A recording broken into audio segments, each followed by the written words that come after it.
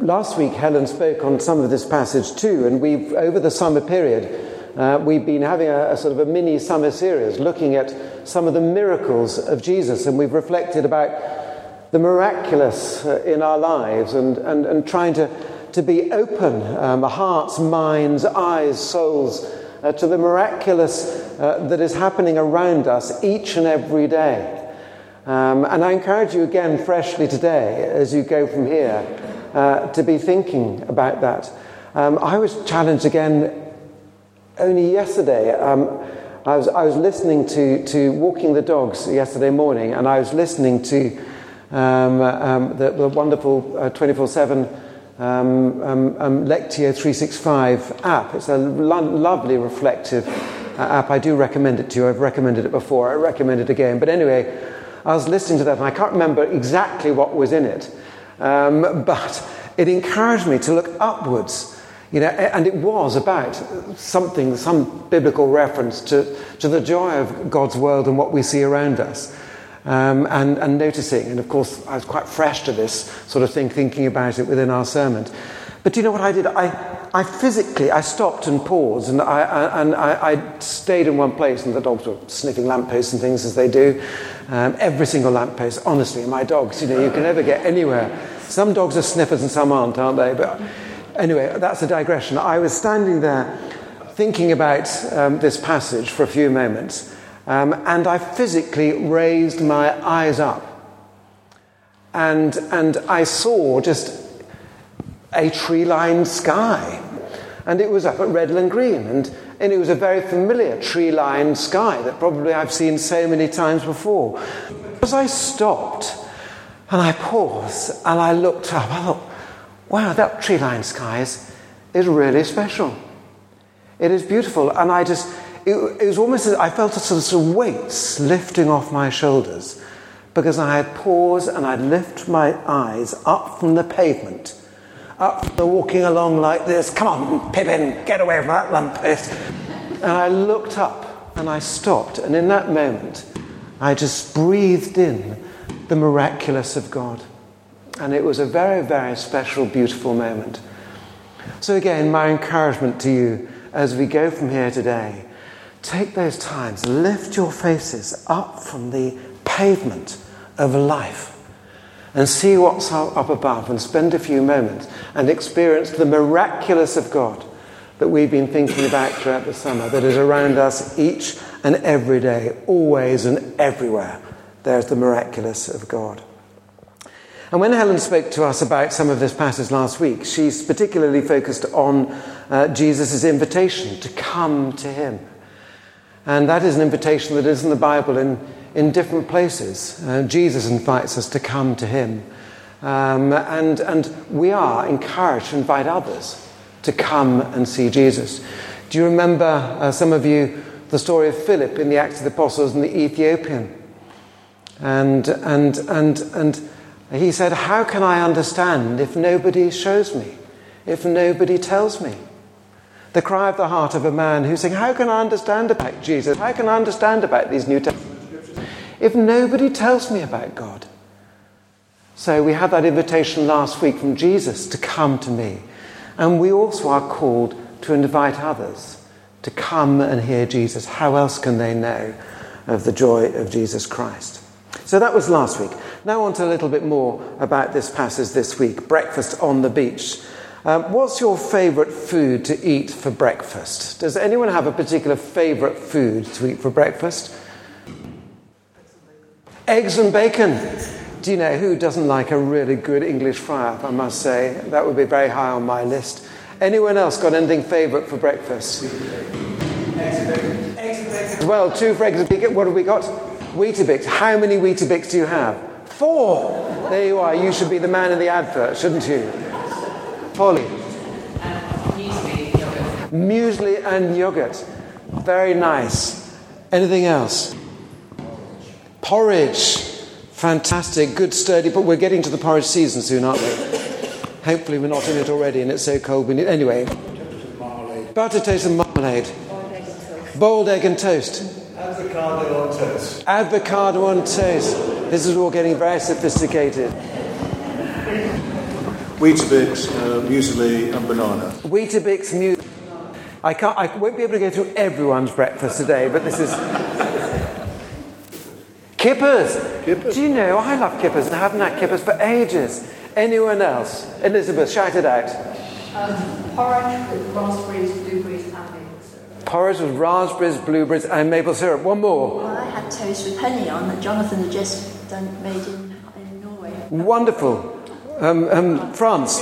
Yeah. Toast with honey that Jonathan had just made. Fresh honey in France. How fantastic is that? Well, do you know, great to hear what your favourite breakfasts are, and please do continue swapping. Those of you who've not had a chance to say what your favourite breakfast is, don't feel you miss out. My daughter cooked me some wonderful French toast with fruit the other day. I hadn't had that before. That was absolutely delicious. And I was going to get to the end of this and say nobody said fish, but actually someone did say fish, didn't they? So Max said fish. And of course, in this Bible passage, Jesus makes a fish breakfast.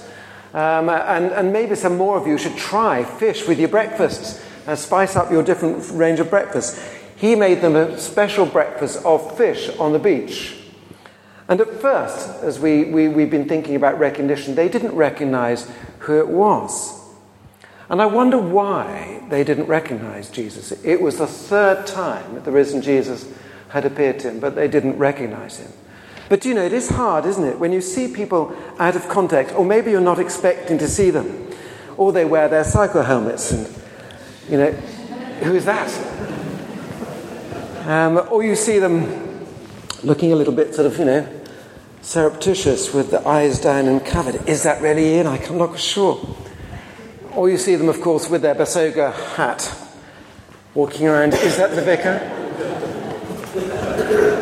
The point is, we see people in different situations, don't we? And we might not expect to see them, and we don't recognise them. Does this mean something to you? Have you been in that situation ever where you think, do I know that person? I'm not quite sure.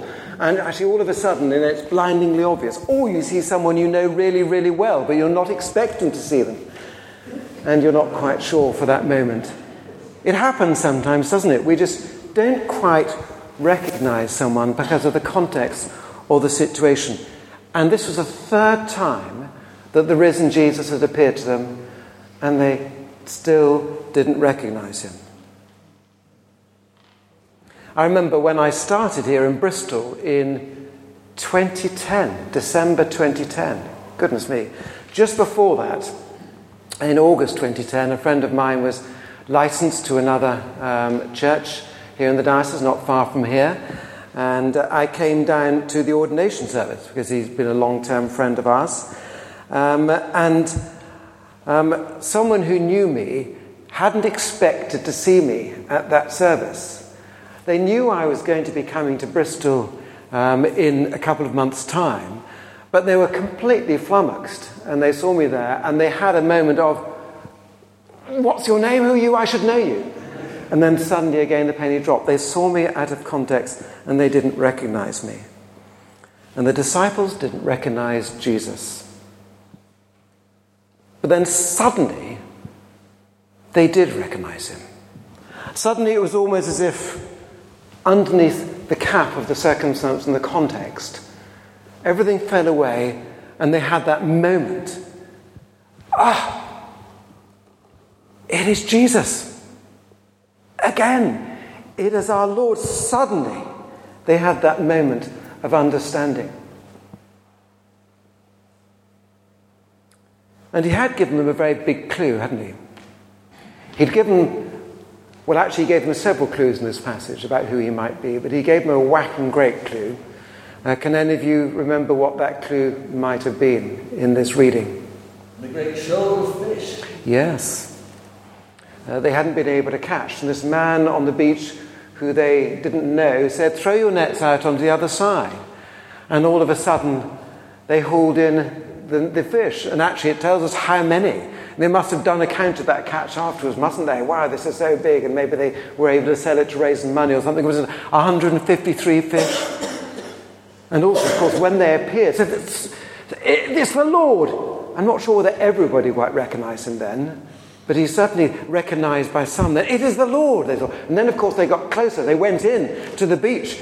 And then there he was preparing them breakfast. And it says in the passage that they didn't quite dare ask him who he was, because they thought it probably was the Lord. But I suppose that was still showing some doubt in some people's mind, wasn't it? If they were saying, should we ask him, is it really you, Lord? Again, there was that doubt, but sort of growing recognition. Can any of you remember another miracle where Jesus provided bread and fish? Yes, I can see some nodding heads, of course. The feeding the 5,000. 5 loaves and 2 fish. So with God, all these things that happen are resonant all the time of a connection with the miraculous that is God's love for us. And this is not just one random occasion where we suddenly have some more bread and fish. He is connecting all the time. He's helping us make the connections with life and faith and with him. And here we have a breakfast of bread and fish. And another time when he revealed his glory so hugely was at the feeding of the 5,000, when yet again he fed people with bread and fish, and people could see his glory. And maybe some in that crowd begun to wonder, is this someone very, very special? Is this the longed-for Messiah? The disciples didn't recognize him in this passage before these things happened, it says, even though it was the 3rd time that the risen Jesus had appeared to them. And I wonder, some questions for you and me today. I wonder, and I admit the truth of these to myself, are we sometimes so busy with what we are doing that we don't recognize Jesus in our lives? Are we sometimes so busy walking along with furrowed brows, looking down at the pavement, that we don't look up and recognize Jesus in our daily lives? I'm going to give you a few seconds now just to think about your day so far today. It is 10 past 11. And so we haven't had that many hours since we've got out of bed and had those amazing breakfasts and come to church. But I'm just going to give you a few moments, just a few seconds to think about, have you recognized Jesus in your life already today? And if so, if you missed it earlier, where might it have been? Just think about that for a moment.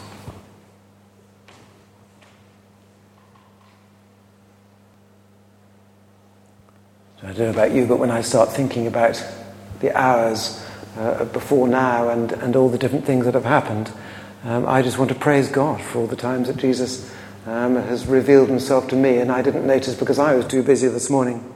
The disciples were trying so hard on their own with their fishing, and nothing was working. They were trying so hard on their own, and nothing was working. But when they listened to Jesus and followed his advice, things worked out. And the 153 miracles appeared because they listened to Jesus and they noticed Jesus. I wonder, do we sometimes use lots of energy trying to do so many things on our own without asking Jesus' advice and help? Do we use so much energy trying to do that without Jesus? The relief when we actually invite Jesus in rather than doing it all on our own.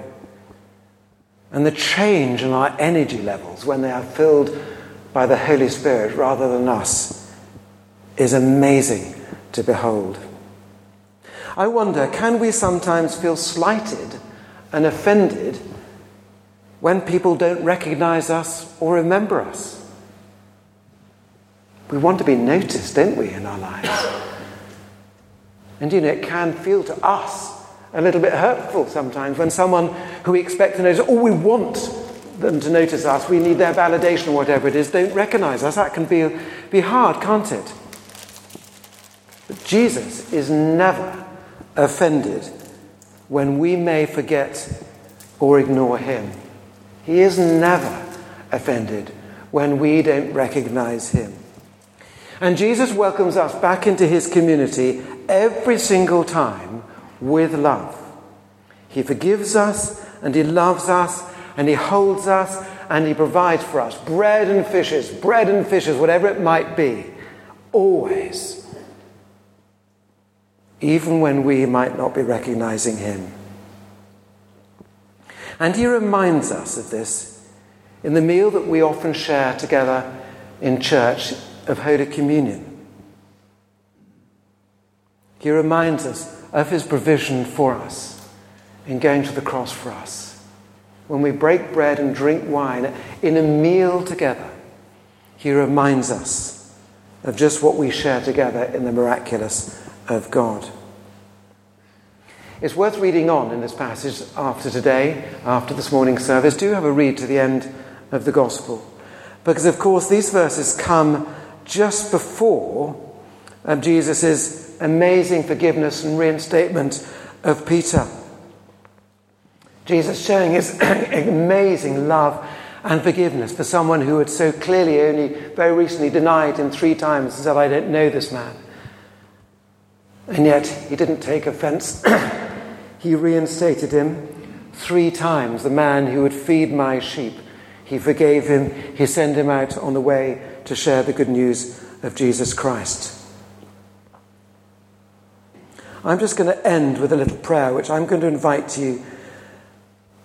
You can say out loud if you want to, or just say in your heart. So I'll say it in very small chunks so you can join in with me.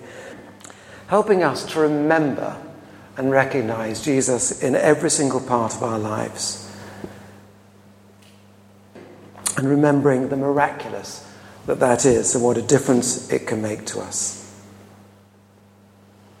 So again, say this out loud or in your heart as I just say these phrases, if you'd like to. Dear Jesus, thank you. Thank you for your forgiveness. Thank you for feeding us. Thank you for reminding us of your love,